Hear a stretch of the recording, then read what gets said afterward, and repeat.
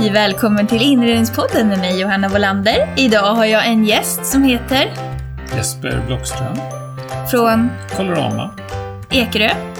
Ja. Färgexpert och färghandlare. Färgexpert och färghandlare. Det är kanonkul att ha dig här. Tack. Vi kör igång. Ja.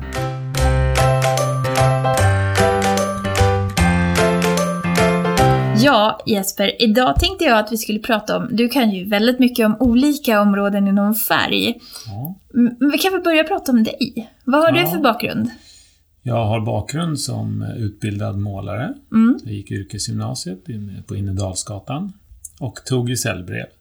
Oho. Ja, och sen så startade jag jobbade ett år som målare innan jag startade en målerifirma som jag drev i ungefär 10 år.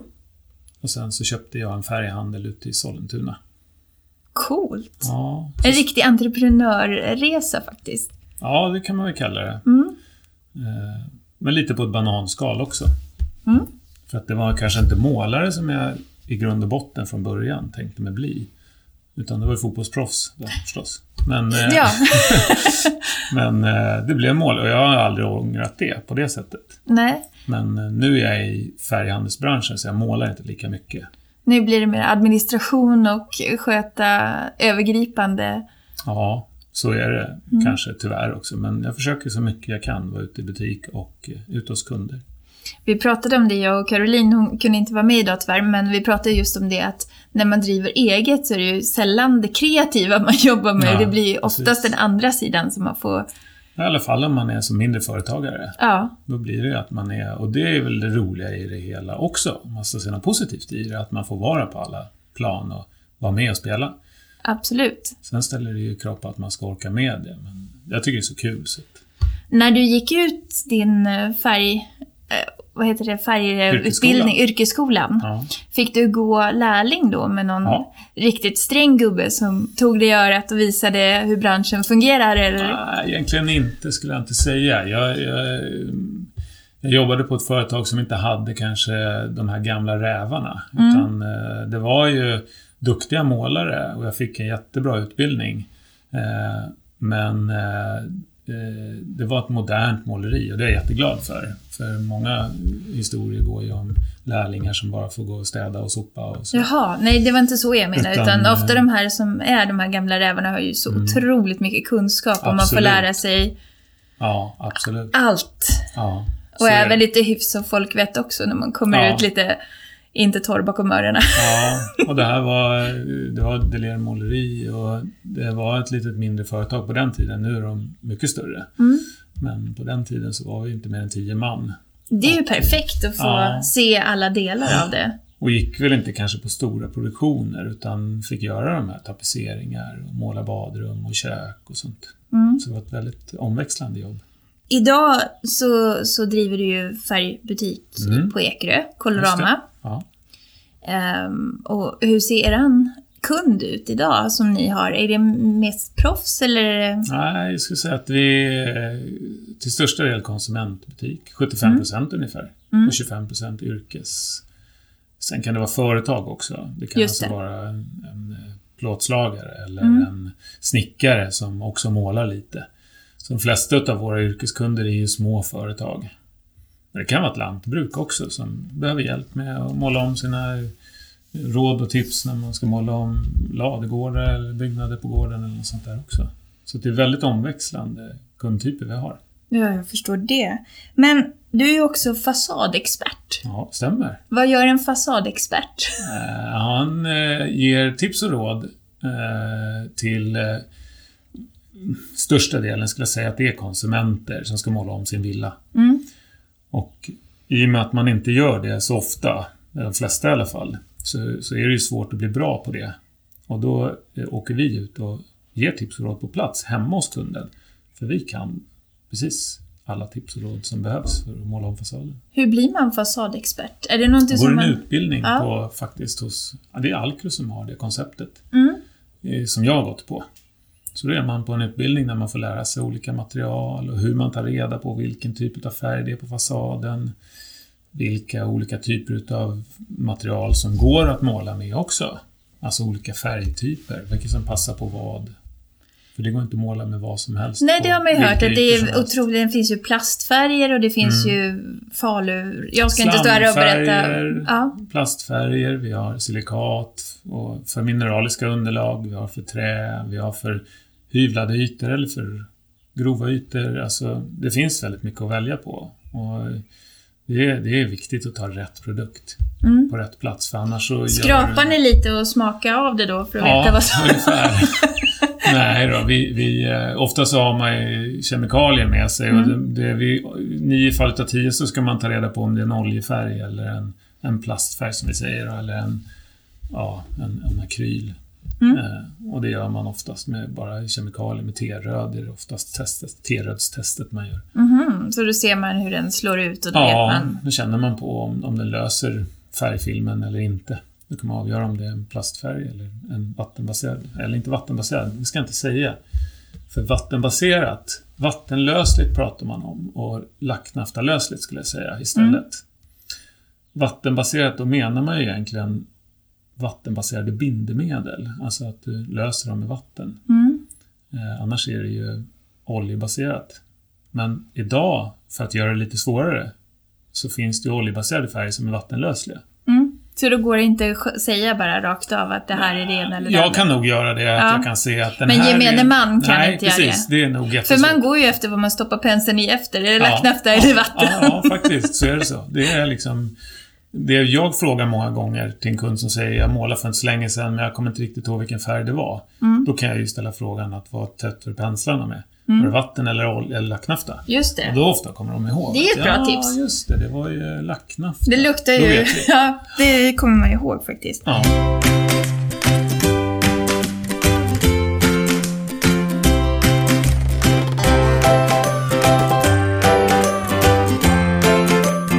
Men om man då har ett hus som man tänker sig byta kulörfärg på utomhus, vad ska man tänka på då? Är det någonting speciellt? Alltså,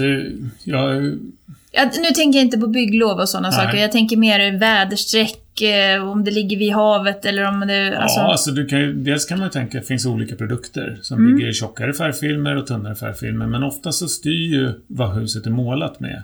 Styr ju nästa val. Har du till exempel en vatten- eller en plastfärg, alltså en akrylfärg i botten, så vill man inte helst måla en tjock oljefärg på. Men ligger du ute vid havsbandet och så, då kan man ju tycka att man kanske vill ha lite tjockare färgfilm, för det slits, det är väder och vind, det sliter på färgfilmen. Och då vill man kanske ha en lite tjockare färgfilm. Så att man får titta lite men på... Men kulörmässigt så är det inga problem att välja en viss kulör i ett visst väderstreck eller någonting? Nej, det skulle jag inte säga heller. Vi får väl kanske ibland rycka ut och hindra de mest liksom sticker ut med kulörtoner som blir för kulörta. För det är de som oftast påverkas mest. När vi gör och bryter kulörer till fasader så tänker vi på vilka pigment vi ska använda. Invändigt så är ju inte det ultravioletta ljuset på samma sätt som sliter ner färgen. Nej. Så där kan vi använda rätt så häftiga kulörta färger. Kulörer ska jag säga, för färgen är en annan sak, produkten. Men utvändigt så om du inte använder kulörstabila pigment så kommer färgen, kulören, brytas ner snabbare än vad du önskar. Där har man ju hört om sekelskifteshus var ju inte blekrosa när de gjordes. De var ju riktigt kulörta. Så att man ska tänka sig för på det brukar jag säga i alla fall. Dels så blir sällan en stark kulör bra utvändigt. Nej. Den slår igenom och egentligen i naturen så har det ju bara accentfärger som starka kulörer. Det kan vara en blomma, det kan vara någonting annat sånt som sticker ut. Men basfärgerna i naturen är ju inte kulörta egentligen. Det är gultoner och gröntoner och rätt så liksom svaga toner på. Och vi har ju ett sånt klimat där det är verkligen inte tillåter riktigt färgerna på samma sätt heller. Medelhavsklimatet är ju lite annorlunda. Där kan de ha lite starkare färger i naturen och det funkar. Ja, absolut. Vi tittade ju på ett projekt tillsammans där hade vi ju vitt i norrläge som fick lite tillväxt på sig som var ett problem. Och då pratade vi just om det, att vi kanske inte ska ha just vitt där i norrläge. Nej. Sen är det ju svårt med att jag har ett läge där det är mycket skugga och kanske buskar och så det är svårt att fasaden inte drabbas utan någon påväxt. För det är luften och omsättningen på luften. Att solen värmer bort fukten på fasaden. Det är det som gör att den håller sig fri från beväxning. Just det. Så att på en riktiga norrlägen så gäller det egentligen, jag skulle säga att det var bättre att tvätta kanske fasaden var 3:e år. Bara skölja av. Alltså man tar slangen och bara... Ja, faktiskt. Ska man liksom skrubba eller ska man... Ja, det finns ju tvättmedel som man använder innan målning. Och de mattar ner ytan lite för att få bättre vidhäftning. Okej. Sen finns det tvättmedel som du har för underhåll. Och då kan du ju gå på och skrubba på de ställena. Man vill ju inte skrubba för hårt så att det mattas ner heller. Så att det mesta går bort genom att du lägger på ett tvättmedel som du sen bara sköljer av. Men i det här fallet så är det inte slamfärger, eller hur? Nej, det är slamfärger är så öppna. Ja. Så att du kan tvätta en sån, men ofta så kan man ju nästan bli bättre om man borstar av den. Ja. För en slamfärg... Den lämnar ju nästan färg bara du sätter emot fasaden. Ja, och slamfärgen, jag brukar säga att den nästan eroderas ner, alltså att den slits ner skikt för skikt. Okej. Och det gör ju också att den kanske inte får samma beväxning på sig. Ungefär som en båt. På båten så har en självpolerande färg. Och linoljefärger också är lite så att de kritar och då kan det ramla av liksom, smuts och sånt när det regnar. Men tittar man under på en takfot, ja, där är det ju svårare. Ja, där är det svårt. Där kommer det inte åt. Nej. Så att slamfärger så tvättar man kanske inte på det sättet att man sköljer av. Men dagens moderna färger som vi säljer mest utav, det är ju akryler, alltså vattenburna produkter och kanske blandprodukter som har olja i sig också. Men de är vattenlösliga och det är fasadfärger som du kan tvätta av. Absolut. Och de håller ju bra. Jag skulle säga att de färgerna vi säljer, de håller minst 15 år.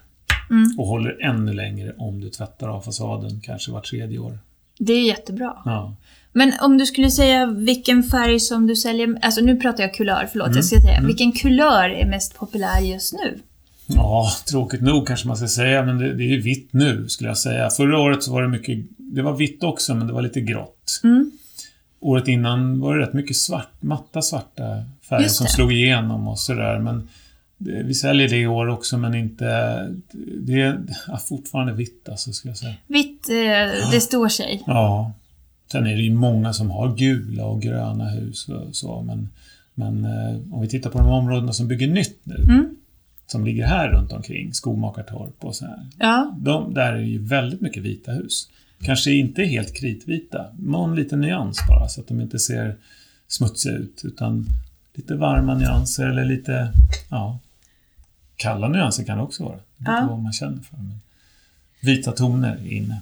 Men jag tänker, är det någon kulör som är lite otippad som kommer i trendkatalogen för nya fasader? Är det någonting som du kände bara, den där? Jag önskar att jag skulle kunna säga det, att det var någon sån där. Men inte så att nej, faktiskt inte. Jag tycker det är så häftigt när man åker mot Vällingby så finns det hus som är lite åt det lila hållet. Och det är en sån oväntad kulör, vilket jag tänker... Jättefina putsfasader. De är jättefina, men jag skulle aldrig ha tänkt lila fasad om jag skulle ha tippat bara fasadfärg. Ja, men... det är ju inte bara lila. Nej. Det är ju jättemycket kulörta färger där. Som talar emot lite det jag sa, att man ska inte välja så kulört. Det här är jättefint. Men jag vet inte, alltså blir det för mycket så blir det också lite tivoli-känsla. Och det passar inte in på alla hus. Nej, gud, nej. Det där är ett område, det är ett modernt funkisområde och det passar in att de bryter av det. Ja, men de fick det ändå lite gulligt, om jag får säga så. Tycker jag var lite roligt. Gredelin. Ja, tantgrön, tantgredelin. Fast på ett modernt sätt. Jag är ju så fascinerad över en serie som går på C More som heter Fixer Upper. Jag är helt såld på den. Okay. Och där målar de alltid tegelfasader. Ja. Har du gjort något sånt jobb i Sverige? Vet du någon som har gjort det ens? Nu säljer vi 2 märken, Alcro och Jotun. Och där, ingen av dem rekommenderar att du ska måla en tegelfasad bara rakt av. Helst ska du då slamma den fasaden innan du målar den. För att det är väldigt stor risk att du får in fukt i de här i fogarna. Och så blir det frostsprängningar. För de är oftast rätt så djupa sådana här fogar på tegelfasader. Men slammar du då så får du som en primer eller en grund kan man ju säga. Och då kan du måla med putsfärg. Och slammar det som en puts man skickar ut över hela... En tunnare puts typ, alltså nästan som... alltså har du en tegelfasad så ser du fortfarande teglet när du målar den. Så att det blir inte en slät yta på det sättet. Ja, man kan ju välja kanske tjockare också, men då blir det ju mer att man putsar huset. Då gör man ju andra behandlingar nej, men då måste du hela tiden.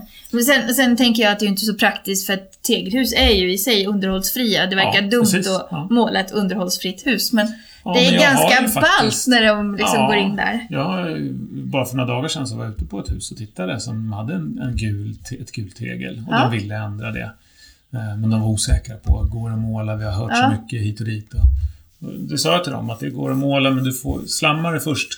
Så det är inget problem. För det var inte heller så djupa fogar.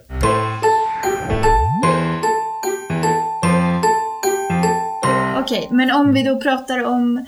Jag fortsätter med fixer-upper. Det är så intressant att se liksom skillnaderna mellan svensk och amerikansk kultur där.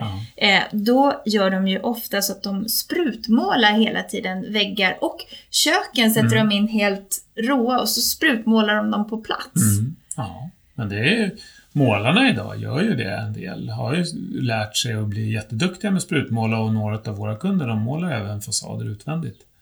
Men det är ju mycket täckande. Alltså att du får täcka och skydda. Och sen är det ju också ett problem med om det börjar blåsa. Att färgen kan vandra jättelångt. Utomhus måste ju vara jättesvårt. Så att jag skulle absolut avråda en konsument som inte är extremt händig att hyra någon färgspruta för att det ska gå snabbare. Nej, men jag tänkte i proffsvärlden blir det mer och mer att man sprutmålar. Ja, så mer och mer. När jag höll på glada 90-talet så då hade vi absolut spruta och sprutmålade både tak och väggar och sådär. Men jag ska inte säga att det tagit över någonstans. Det har blivit bättre sprutor. Det var mindre typ, när vi jobbade så hade vi högtryckssprutor som tunga saker som det var tvungna 2 man att bära upp. Nu för tiden så har du som en liten resväska liksom, och så bär du upp och ställer ner en slang i burken och så kör du. Och det verkar ganska mycket mer lokalt än de här stora som man har sett liksom, där du liksom exploderar in i rummet. Ja, just det, du stänger för allt och sen bara Mr. Bean sådär. Nej, men det är inte någon explosion på det, men visst har det blivit vanligare än vad det var då på kanske 80-90-talet. Då var det ofta större objekt, alltså de gick och sprutade på nybyggnation och sådär, och det gör man ju fortfarande idag, men om jag tittar på de målarna jag har eller som vi har som kunder, så jobbar ju de oftast mot konsumenter och målar om ett hus och så, och en del av dem använder, om det är nybygge en villa som byggs, så är det rätt smidigt att kunna liksom då kan det bara gå liksom, men det är inte kök på det sättet, skulle jag inte säga. Nej, det tror jag inte vi kommer att få heller, för det är ju så otroligt underligt i våra ögon kan man ju tycka att se det så. Vi vill ju få det från fabrik, klart. Ja, sen kan jag tycka att det finns en charm i det penselmålade hantverket också faktiskt. Ja, det är sant. Jag tycker det är fint. Men då måste jag få nu blir det lite Mythbusters över det här istället. Men nu har jag sett på Facebook, jag hoppar vilt här. Nu har jag sett på Facebook en roller som man häller färger i. Ja, jag såg faktiskt den också, måste jag erkänna. Finns den? Funkar den? Ja, jag hade testat. Och jag ska säga att jag har sett många saker på de här shopparna, tv-shop och så, där du ska kunna ha en pensel som målar knivskarpa kanter och alltså... Det ser väldigt bra ut och jag blir jätteglad om det kommer nymodigheter som funkar bra, men jag är lite tveksam. Det känns som att den rullen blir rätt så tung du ska måla. Det känns som att det kommer inte ut så mycket färg. Du behöver mycket färg. Det är ju det generellt som en konsument gör fel. Man använder för lite färg. När du målar en vägg, både utvändigt men framförallt kanske invändigt, står och torrrullar ut en rull. Du ska få ut all färg i rullen. Det är inga målare som gör det. Man lägger på ordentligt med färg. Så en sån produkt tror jag har svårt att se att det blir en succé. Men jag känner lite den här lusten att vi måste testa, Jesper. Ja, just det. Ja, absolut. Vi får köra lite Mythbusters. Vi filmar det här och så lägger vi ut det. Det är jätteroligt. Ja, det är varefter, det här blir någon följetong ni får följa. Ja. Men det tycker jag. Och sen ska jag också fråga, när man, nu passar jag ju på här när jag har det här. Ja. Och då ska jag måla om i ett rum hemma. Och så har man och det tejpat. Det vet jag att det gör. Det händer ju. Så tejpar man upp allting. Och så målar man med en färg som silar tejpen vit, så att det blir jättesnygga kanter. När jag har målat första varvet, ska jag ta bort tejpen då? Eller kan jag låta den sitta tills jag har målat andra varvet innan jag drar av? Nej, du skulle kunna låta den sitta. Ha bara en tejp som inte klistrar för hårt. Ja. Och stryk helst kanten, alltså där du stryker över tejpen. Ska du inte lasta på massa färg så att det blir en tjock färgfilm. För om du sen behöver dra bort tejpen så har du liksom bildat en övergång mellan tejpen och väggfärgen som gör att när du drar bort den så följer det med färg också. Så försök att stryka så tunt som möjligt att tejpen är. För då får du så det gör ingenting om man liksom har det kvar en natt och den torkar men och så sen kör man nästa. Tejp. Ja. För många tejper, och det här kan ju låta nördigt, men många tejper är ju faktiskt sådana som, det är billiga tejper. Ja, men jag tar den där billiga tejpen, det är liksom bara tejp. Hur fel kan det bli? Ja, när du lägger på den och den klistrar in och den får sitta lite en dag för länge, då fastnar klistret i färgen. Pratar vi gul eller blå tejp? Ja, gul och blå är bra. Ja, okej. Det är hockey, eller så här, det är fotbolls-VM och gult och blått är bra. Det är bra. Ja, men jag skulle säga båda de två är bra. Ja. Men den beigea, om jag nu pratar, det är en lite, det finns en sån bra också, men det är oftast den som kan vara lite billigare. Det är lite varningsklocka på den. Precis, den kan vara lite billigare. Och smakar den annorlunda? Nej, det tror jag inte, men jag får testa innan jag uttalar mig. Innan jag uttalar mig för att provsmaka då. Eller om du gör det. Ja, jag kan göra det. Men det finns ju tejper också, om man pratar gul och blå. Då är den gula är oftast vad vi kallar för precision tape. Alltså att det blir knivskarpa kanter, du kan böja den lite grann. Den blåa är oftast lite mer kreppad, för den blåa är en tejp som vi använder ute oftast. Om du målar ute så vill du ha en tejp som inte, om du tejpar ett fönster till exempel, så vill du inte att den ska bränna fast. Nej. Och det gör en vanlig enkel billig beige tejp. Okej. Och då kan det bli så allvarligt så att du får byta fönster. Så där ska du absolut använda en blå tejp som den kan ju sitta allt ifrån, ska jag säga, 2 veckor till 8 veckor eller mer. Okej, och ändå lite beroende på vilket märke det är. Ja, och då kan du bara ta bort den. Snyggt, nu fick jag lära mig något nytt. Det här är jättebra. Ta för dig bara. Vad är din passion i jobbet? Vad är liksom det som du bara går igång på? Nej, men jag går ju igång på kunder som kommer in och verkligen har ett problem. Jag vill verkligen hjälpa dem att lösa det problemet. Jag vet att det är svårt, för att de kommer in med de kanske inte vet riktigt kulör. De vet inte produkt, de vet inte vilken pensel, det är mycket de inte känner till. Vilket spackel går att göra på den ytan och allting. Och det går jag igång på när jag ser någon som verkligen står där och jag är desperat. Jag får inte ihop det här. Nej. Och då kan jag visa dem exakt hur de ska göra. Och då blir jag jättenöjd. Och jag ska inte säga att det händer varje dag. Men det är faktiskt ofta det kommer in kunder och säger tack så hemskt mycket. Du räddade liksom våran tillvaro för att det här har gått käpprätt åt skogen innan. Och nu har du lärt mig något. Nu funkar det. Ja. Och det går jag igång på. Det är så kul. Jag tänker på utomhus då. Om vi går tillbaka. Vi har pratat lite grann om fasader. Vi har pratat om altaner är ju många som bygger nu. Ja, stora också.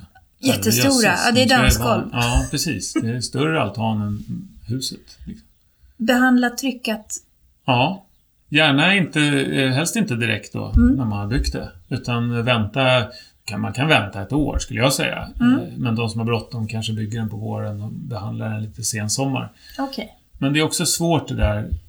För en del tryckar som kommer från en bygghandel, när du skruvar skruvarna i det så skvätter de dem liksom bräderna. Så att det kan vara så fullpumpat med tryckimpregnering. Och det är inget farligt i sig så. Drar du på en olja så oftast så kan det liksom gå ut någon annanstans. Det är inte så vanligt att en olja skulle då flaga eller någonting.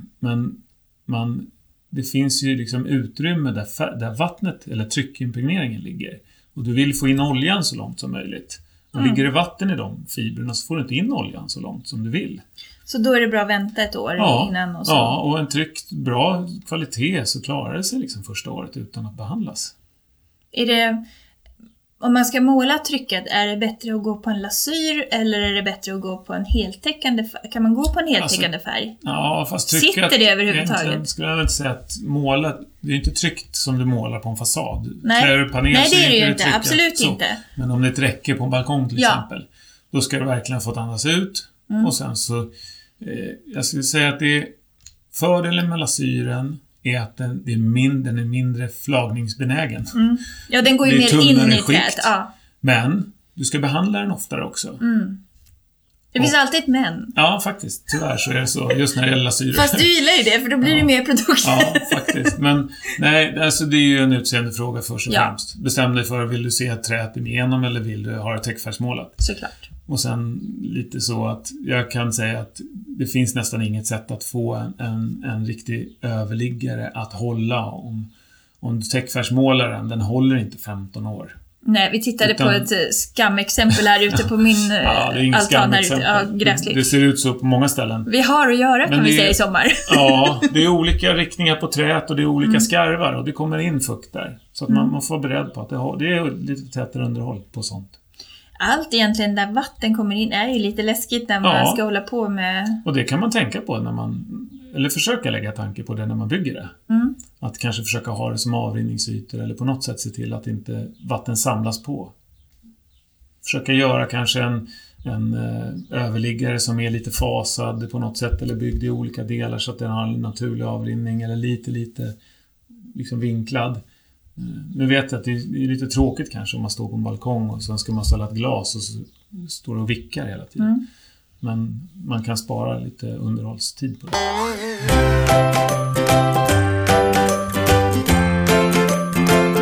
Och sen gör du ju mycket projekt hemma också.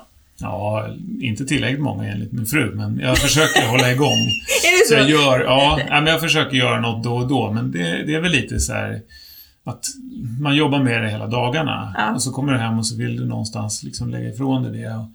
Och det som jag gör mest känner jag just nu, det är väl att jag gör om min dotters rum många gånger. Nu har jag lyckats få henne att göra det. Ja. Men i början så var det väldigt många olika stilar. Och min sons rum, han har inte lika samma fokus på att få omgjort. Men han börjar komma i den åldern att han vill ha omgjort också. Så nu ska vi väl ta tag i det projektet nästa gång, tror jag. Men det är ju ett ganska roligt projekt. Ja, jättekul. Tänker att det får man nog göra om flera gånger. Ja. Och sen så just att det är han är 12, det är ett barnrum. Man kan få hitta lite roliga lösningar. Lite roliga färgsättningar, lite roliga fondtapeter, sånt där. Det är ju ett ypperligt tillfälle att testa saker. Om vi nu går tillbaka till Mythbusters, kanske inte så extremt, men det är ju ett ypperligt tillfälle att få testa saker och se hur det funkar. Liksom. Ja, och så testa nya produkter. Ja. För vi får nya produkter ganska kontinuerligt. Och jag vill kunna stå och säga att den är bra. Inte på grund av att en leverantör har kommit och sagt att det här är det bästa du kan ha. Nej, utan att man vill ju testa det själv. Ja. Jag har testat roliga produkter som vi ska testa. Ja.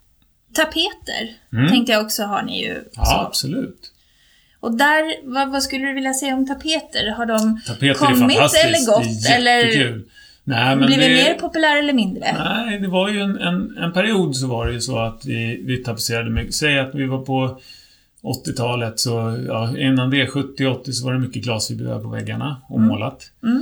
Sen hade vi tapeter, en hyfsat bra försäljning, men kanske lite tråkiga så skulle jag säga. Eller tråkiga, men det var begränsat utbud. Sen så gjorde ju färgbranschen en satsning för att de tyckte att de skulle sälja mer väggfärg. Det var ju Alkrobin bland annat och skapade AD-kulörerna. Och då kom det ju det här med att måla fondväggar. Så då ska man måla varenda hus skulle ha fondväggar, överallt skulle ha fondväggar. Och jättefina färger också fixade de ju, färgkartor och så. Men då var det ju också så att det slog om så att nu målar man fondväggar.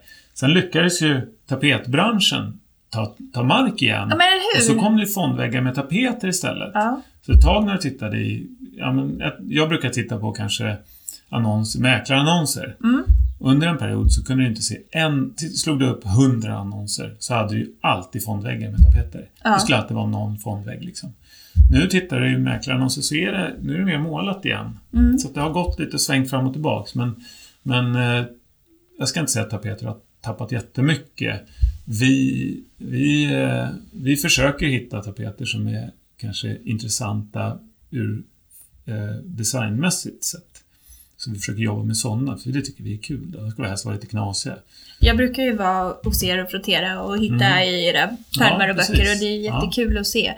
Och där får man ju också helheten, för ni har ju egentligen trägolv, och det kanske man inte tänker på. Man tänker bara att ni är färg.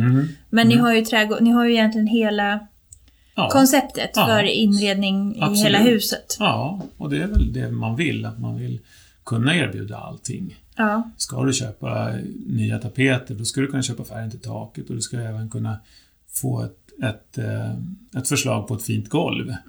För ibland så kanske man inte tänker riktigt så. Kommer man hem och tittar att tapeterna var inte så fina, och det var inte golvet heller. Så att med den här nya tapeten, med det här nya golvet, så blev det ett helt annat rum. Ja. Ja, men det är ett bra tips faktiskt. För jag tänkte bara att det kunde vara lite kul att avrunda lite grann med att säga att ni har det. För absolut. Det kanske inte alla tänker på. Nej. Så det är färg, tapeter och golv är vår stora nisch. Ja.